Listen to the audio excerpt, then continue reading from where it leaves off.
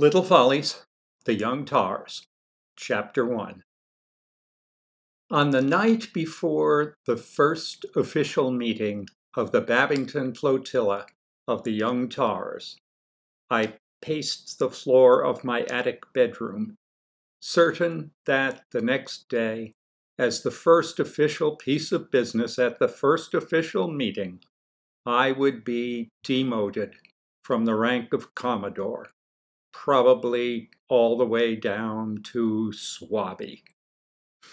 The likelihood of my being demoted didn't worry me half as much as the likelihood that I wouldn't take it well.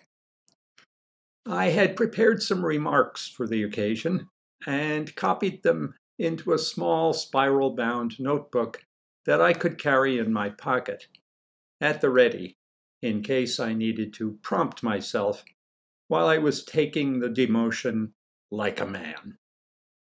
Pacing the floor, reading from the notebook by flashlight, I rehearsed the remarks. "You know," I said, adopting a puzzled look to indicate that sometimes, as on this occasion, the occasion of my demotion, the world was just too illogical, too crazy for me to understand.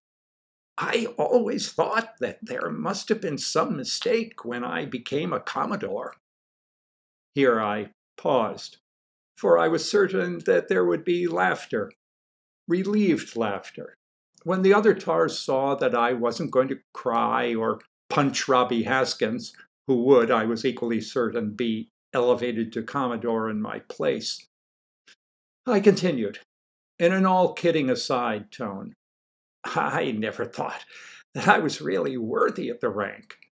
I hate to be demoted, of course, but I have to admit I'm pleased to see that I was right all along.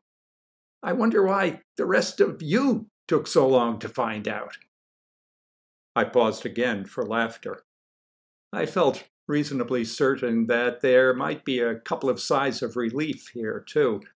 Perhaps a couple of grunts of grudging admiration for my ability to shrug off disappointment, to take whatever fate dished out on the breadline of life.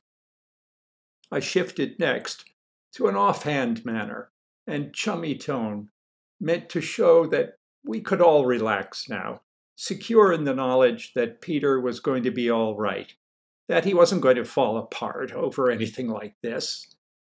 I figured that if I got this far in my remarks without having to run from the room, then we would, in fact, be able to relax, and I would be able to make a good job of the offhand manner and chummy tone.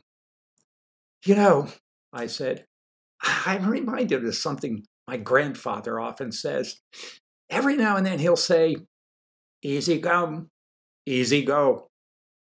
I never really understood what that meant until today. Now I understand what it means, and I've got the young tars to thank for that." I planned another pause here, because I thought that there might be some self-congratulatory applause from the assembled tars. "It means," I went on, "that when you get something you didn't really work for, you don't really deserve it, since it came to you so easily. And since you don't really deserve it, you're probably going to lose it as easily as you got it. Easy come, easy go. I don't want to take up too much of your time, and I know that we all want to raise a glass of cream soda to the new Commodore and grab a couple of cupcakes, but let me give you an example. Suppose you're walking along one day on your way to school, and you find a dollar bill on the sidewalk in front of you. You bend over and pick it up. What do you do with it? Put it in the bank? No. Turn it into the principal? Stick it into the Red Cross box outside the nurse's office? Heck no. I'll tell you what you probably do. You probably stop at the candy store and spend the dollar buying wax teeth for the whole gang. Later, when you get home after school, you tell your mother how lucky you were. 'Hey, Mom,' you shout, 'I found $1 on the way to school.' Aren't you lucky? She says. Where is it? Huh? You say. Oh, I spent it on wax teeth. She gives you a look you've seen before, and suddenly the truth hits you. You realize that the dollar is gone and you'll never get it back again. You're left standing there with a mouthful of wax teeth and an empty pocket, wondering how you can sum up the lesson you've learned. Well, the next time you find a dollar and spend it on wax teeth, or the next time a mix-up in uniforms makes you a Commodore until a new uniform comes in and you're demoted to Swabby, I hope you'll shrug and grin and say what my grandfather would say. Easy come, easy go. I was sure there would be applause after these remarks. I planned to drop my head and, with a swift movement I'd been practicing all week, slip a set of wax teeth into my mouth. When I raised my head, shrugged, and grinned, I would, I hoped, ignite a blaze of esteem and good humor in the heart of every tar. The tars might, I thought, gather around me to shake my hand and punch my shoulder and clap me on the back.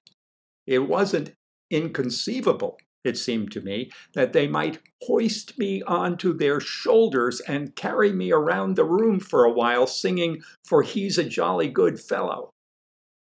There was even at least a slim chance that, in a frenzy of admiration for my gumption and my ability to take the long view of things, the tars might rise up in a body, demand in a single voice my reinstatement as Commodore, rip the insignia from Robby Haskins's uniform, and drum him out of the flotilla.